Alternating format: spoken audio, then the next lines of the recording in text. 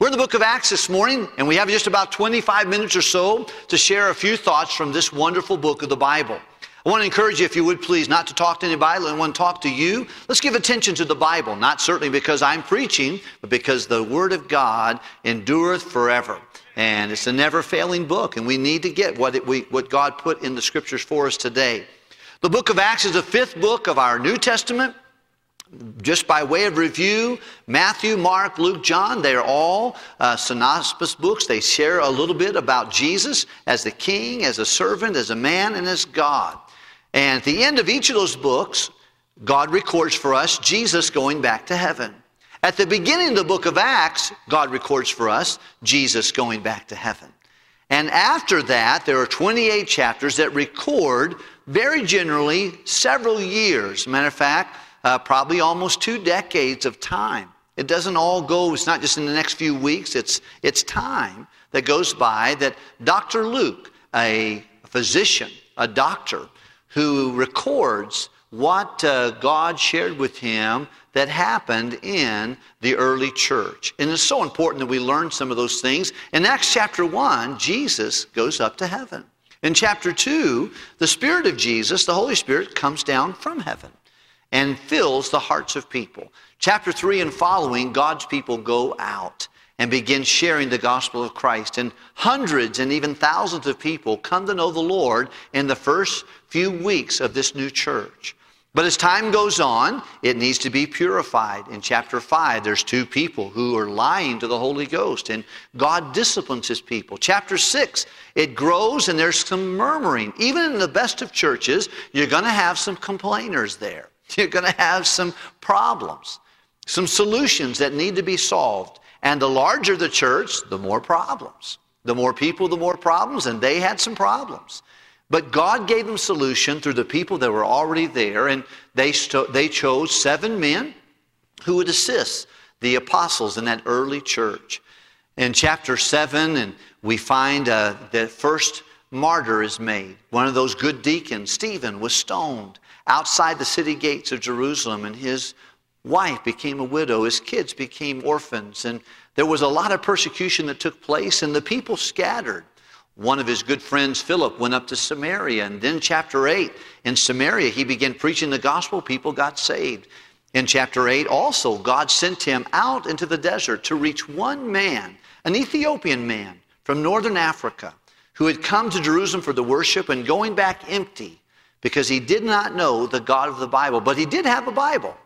And he sat in the back of his chariot reading the Bible, and the Lord sent a messenger to him named Philip.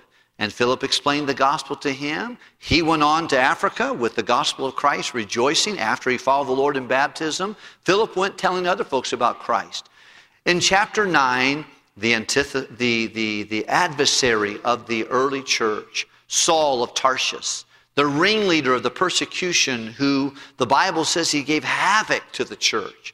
He persecuted. He was not a respected person. It doesn't matter if it was a man or a woman, or if it was a child, if it was a widow. He didn't care. Anyone who believed in Jesus, he wanted them arrested. And he caused great difficulties.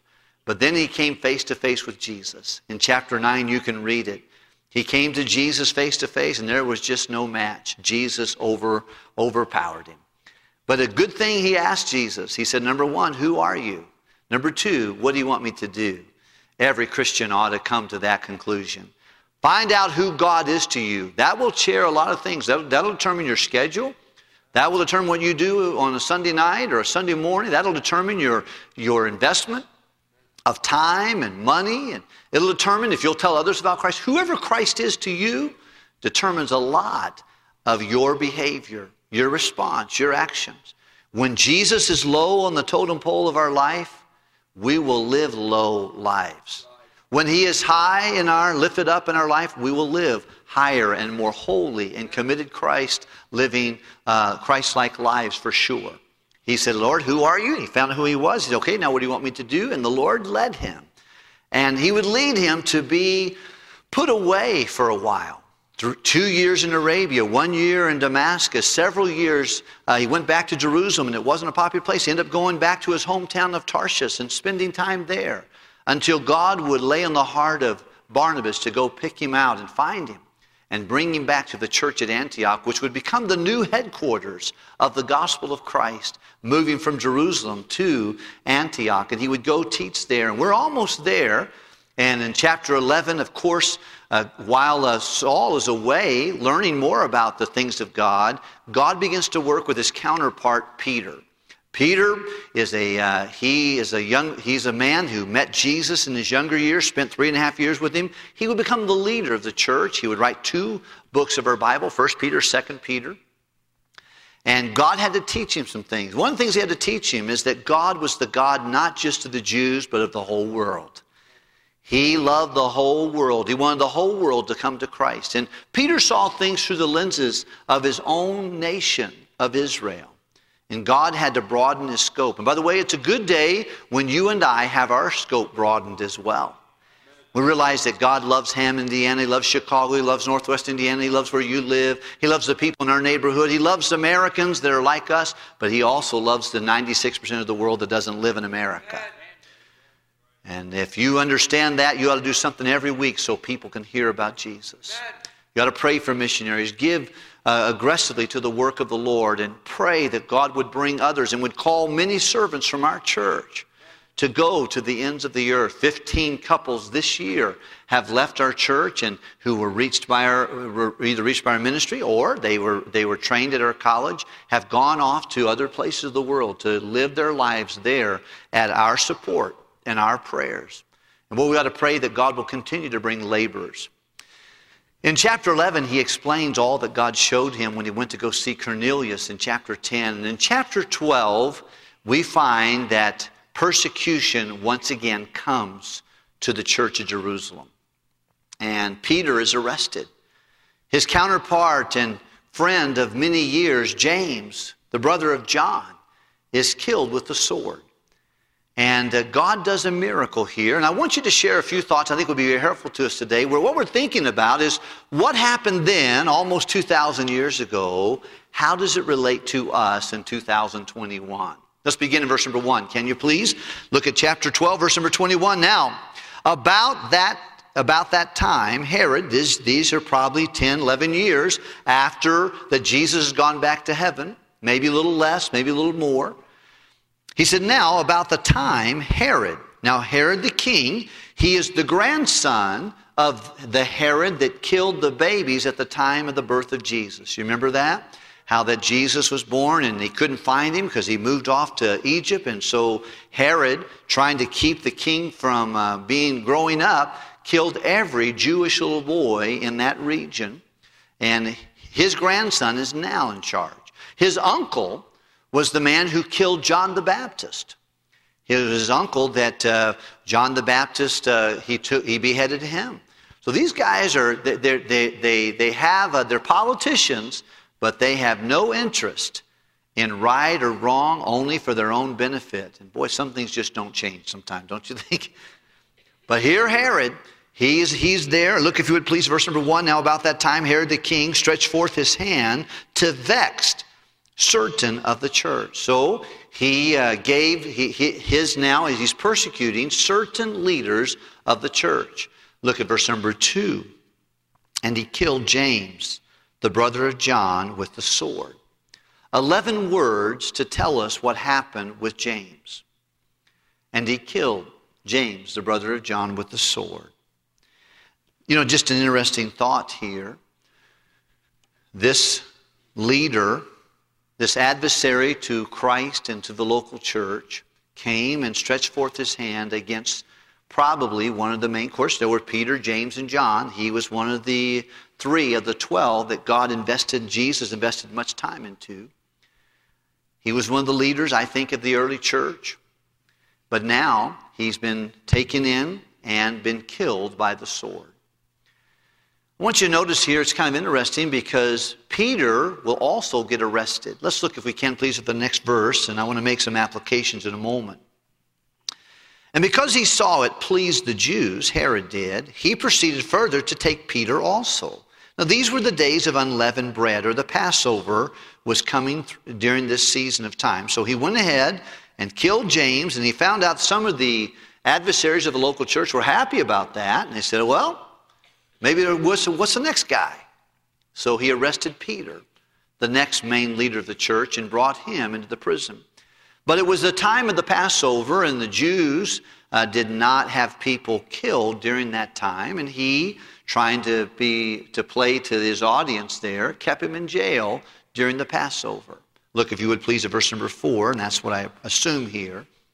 And when he had apprehended him, he put him in prison and delivered him to 4 quadrants of soldiers. That's 16. 4 times 4. So there's 16 of them who are guarding one prisoner. And the Bible says to keep him, intending after Easter or after the Passover to bring him forth to the people. Verse number 5. Peter therefore was kept in prison, but prayer was made without ceasing of the church unto God for Peter, in particular for him. And when Herod would have brought him forth the same night, Peter was sleeping between 2 soldiers, and bound with 2 chains, and the keepers before the door kept the prison. So 16 men are responsible for this one soldier. 2 of them are chained to Peter, and on each side of him. And behold, the angel of the Lord came unto him, and a light shined in the prison.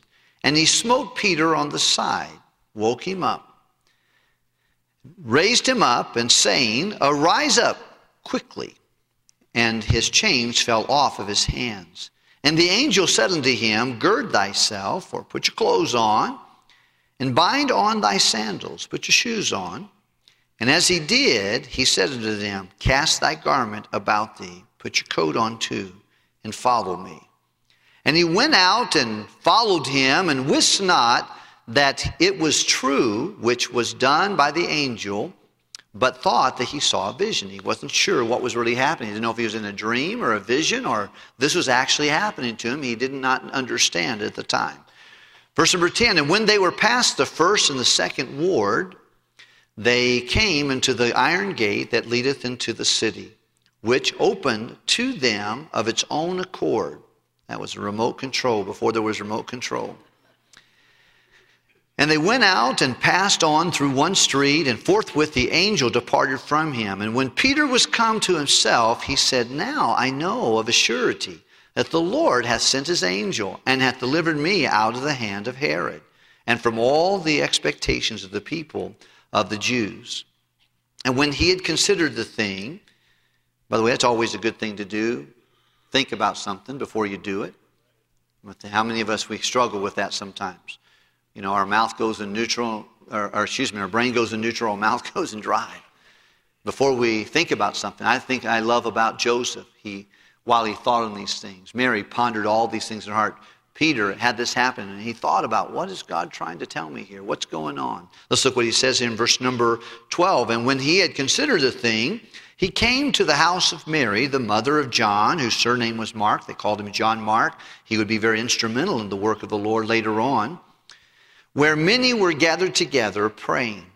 And as Peter knocked at the door of the gate, a damsel came and hearkened, named Rhoda. And when she knew Peter's voice, she opened not the gate for gladness. He was there, she heard his voice, and so happy, she didn't even open the door, but ran in and told how Peter stood before the gate. And they said unto her, Thou art mad, you're a nut. We're praying for him to get out. He can't be out there yet. Have you ever prayed something you weren't sure that you really had the faith to believe it, but you still prayed? That's where they were. They were doubting. So a girl comes in, Rhoda says, Hey, Peter's outside the gate. He said, You're a nut. You're mad. And she constantly affirmed that it was even so. And then they said, It is his angel. They believed more in a ghost than that God would answer their prayer. That's a good thing for October 31st, isn't it? Then Peter continued knocking.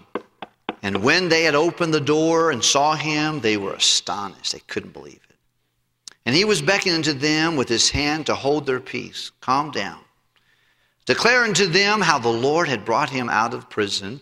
And he said, go, show these things unto James. Now, James had already passed away. This is James, the brother of Jesus, who wrote the book of James, which I believe to be the next major mover and shaker and pastor of the church of Jerusalem. He said, go tell the new pastor at the church of Jerusalem that took James, the apostle's place. Go tell him and tell the brethren. And then he departed and went into another place. The last time you'll hear of Peter in the book of Acts, the last time the Holy Spirit puts him in the pages of the book of Acts is right there. He goes to another place. It's a very unique story. It's a miraculous story. But I want you to notice a couple things I think can be helpful to us today. First of all, the church and Christianity will always have its nemesis, will always have its adversaries. Sometimes they'll come from government leaders, like it did here. Sometimes they'll come from Facebook. They'll come from social media. They'll come from local authorities or folks who are upset about different things. But it'll always have some adversaries. It'll always have it. It just is just that they all that to live godly in Christ Jesus are going to suffer some persecution. Now, quite frankly, sometimes we as a church members, we're worthy of criticisms that we get. We have not done a good job loving and helping victims in years gone by, and there are things that we need to learn about many things. But the truth of the matter is, the local church that is getting the gospel out, that is moving on for God, is going to have adversarial relationships. It's going to have some problems. They're going to come against it. And that is no different today than it was at that time. And here Herod rose up. And Herod is not, they're going to end this chapter without finding what happens to Herod. Now, I would just say to you, friend, if you ever think about attacking the house of God or the church of God, you ought to think twice. You ought to be careful about that. Because the church is the house of God. It's the bride of Christ. Well, I love my wife, Linda, and I'm very thankful that she's my bride. And I want to be a nice person, but I would not be nice if you mistreated my bride. I'd probably try to pull your arm off and hit you over the head with it or do something. Pinch your head off and spit in the hole. I'd find something to do and say, listen, hey, not going to do that. That's my bride. I love her, and Christ loves his church. He's very patient. He's very long-suffering to us. We're not willing that any should perish. But I would just say, listen, if you want to form some kind of a heresy against a local church, I'd be careful about that. God knows how to take care of his man. He knows how to take care of his church. He knows how to fix things. It's his wagon. He can fix it. He doesn't need my help or your help. I think every once in a while, and of course the satanic he's the accuser of the brethren. You're joining forces with Satan when you begin to attack another Christian, another brother or sister, or a work of God. And every work of God is going to go up and down. They're going to have challenges, but I would not take that into your own hand to do that. Herod did. And Herod is going to be dealt with before we end the chapter. The Bible says his body will be eaten with worms. God's going to deal with him very publicly and very drastically and very suddenly. The Bible says he that being often reproved. And I think whenever we are critical of people, against God's people, against other brothers or sisters in Christ, God is talking to us while we're doing that, saying, you better knock it off. You better quit. And he that being often reproved hardeneth his neck shall suddenly be destroyed, and that without remedy. God's going to deal with him, and God dealt with Herod. I think persecution is a general thing that's going to happen to God's people. Number two, I want you to notice that James died of the sword. 11 words in verse number 2. And then 17 verses that tell how God delivered Peter. One verse tells us in 11 words how God allowed James to die. Let me just remind you of something real quickly. Do you think God loved Peter more than he loved James? No. Why did God allow James, that vibrant servant of Christ, that followed him the same length of time and maybe even preceded Peter in following you? Why did he allow him to be killed by Herod and then allowed Peter to exit with a jailbreak? Does anybody know the answer to that? I don't think we do. I think there's some things that just God knows, and it's his business. In our difficult times here over the last several years, many of our loved ones have passed away. And when God sees a loved one pass away that has been saved by his grace, he's happy. He says, precious in the sight of the Lord, the death of a saint. He says, hey, I've been waiting for you. We have to grieve. We have to figure that out. We have to say, oh man, I miss them. And it's understandable. I talked to a lady yesterday. She said, well, my daughter, she died at 37. And for 2 years, I was mad at God. I didn't want someone to pray with me. I didn't want to pray. I didn't talk to God. I didn't let him talk to me, and someone say, pray with you. No, I'm not. Why don't you pray with me? And on purpose, she burned 2 years of her life being mad at God. And she said, I'm so sad and embarrassed, but I'm so grateful that God was patient with me when I was so dumb to point my fist at God's face. Why did you take my daughter at 37 years old? Dear friends, let me just tell you something. A wonderful thing I learned years ago in this church is take God off trial. Look, when something good happens to you, praise the Lord. If something bad happens to you, thank God on credit. And love him and encourage his heart and trust him to know that he is good in good times and in bad times. And let God be God. In Psalm 115, verse 3, the Bible says, our God is in the heavens. He hath done whatsoever he hath pleased. God does not owe us anything, not even an explanation. He didn't tell us why he let James die and Peter have a jailbreak, supernaturally so. I don't know why. And I don't know why people die, but I do know this, some die young, but no one dies early. It's appointed that a man wants to die. Just tell you something, friend. You got death looking at you. It's coming. You're not going to avoid it. You can cancel your dentist appointment. You can cancel your doctor's appointment. You can cancel your B&B appointment. You'll not cancel your appointment with death. You'll be there when it happens. And you know what? That moment, God will be good. God will be right. He's always good. He's always right. And we let God be God. And I don't understand why he would spend 11 words saying, the brother John was killed with the sword. And then spend 17 verses telling me how that Peter got supernaturally awakened out of 16 guards around him and taken out of a jail. And I want you to notice something else real quickly. Not only do we have a persecuted church, not only do we have a providential God, but we have a praying people. I want to encourage you to be a praying church. To have a praying church, we'll need to have praying people. Praying deacons wives. Praying Sunday school teachers, praying pastor's wife, praying pastor's children. Praying choir members and orchestra members and people who run a camera. People that usher. This church, one thing that caused them to pray, and that was crisis. I don't know about you, but I don't want a crisis to cause me to pray. I'd like to be in prayer already. But it was a crisis, and they were praying through the night. They were over at John Mark's mother's house, Mary's house, and probably a wealthy lady in Jerusalem, and they're all praying there. It has a gated security in the back, and the people of God are praying that Peter would get out of jail. Now, I want you to know that there is something happens when people pray.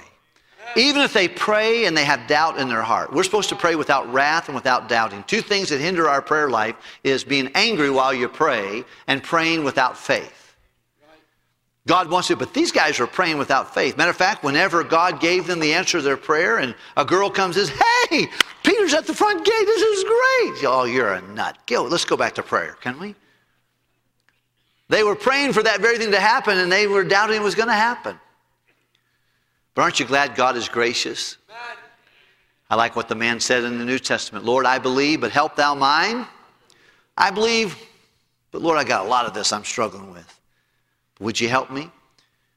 I want to encourage you to be a praying church. Our time is up for this morning. We have next week a Veterans Day. I want you to pray this week that God would bring veterans to the Lord Jesus Christ, their families. Pray that God would use you and use me to encourage people to come to know Christ as we witness this week. In December, we have 3 weeks we're going to witness to people every Sunday morning with a beautiful choir and orchestra, a 22, 23-minute musical that's going to be, I think, just blow your socks off. It's going to be, there's been so much time and effort put into it for the glory of God. and for the encouragement of lost people. But let me, friend, I don't want to show up without the Holy Spirit showing up. I want to encourage you. We have 15 prayer meetings this week sometime throughout our ministry in different locations. Would you go to one? Could you find one that you'll go to? Maybe it's in the morning or night before church, after church. Look in your bulletin today. They're all there. I want you to say, Lord, help me to be a praying Christian. Single moms, why don't you consider coming? Single dads, you come and married, senior adults, children, teens, find a time and begin to pray together in corporate prayer. I think the reason God broke Peter out of jail was long in part because of a group of people in a home somewhere that were praying. Most of us are willing to pay the price. We're few willing to pray the price. It's much easier to write a check, give to the offering, than it is to pray. We need to learn to pray as a church. And that'll just start with you. Why don't you draw a circle around yourself and say, God, please make the person in this circle a prayer warrior. Make me someone who will pray. Make this church a praying church because I go here. Let me see things only God could do, only explain. Well, I tell you, this 17 verses of Peter's jailbreak is pretty exciting. I'm looking forward to going to the cinema in heaven and watching that one. A lot of things happened there, but it happened in direct response to a praying people. I wonder what could happen in our life, in our world, as a result of your willingness and my willingness to say, hold on a second. Let's pray. Get a friend and pray. Pray alone. Pray together. Pray in corporate. These all people are there together.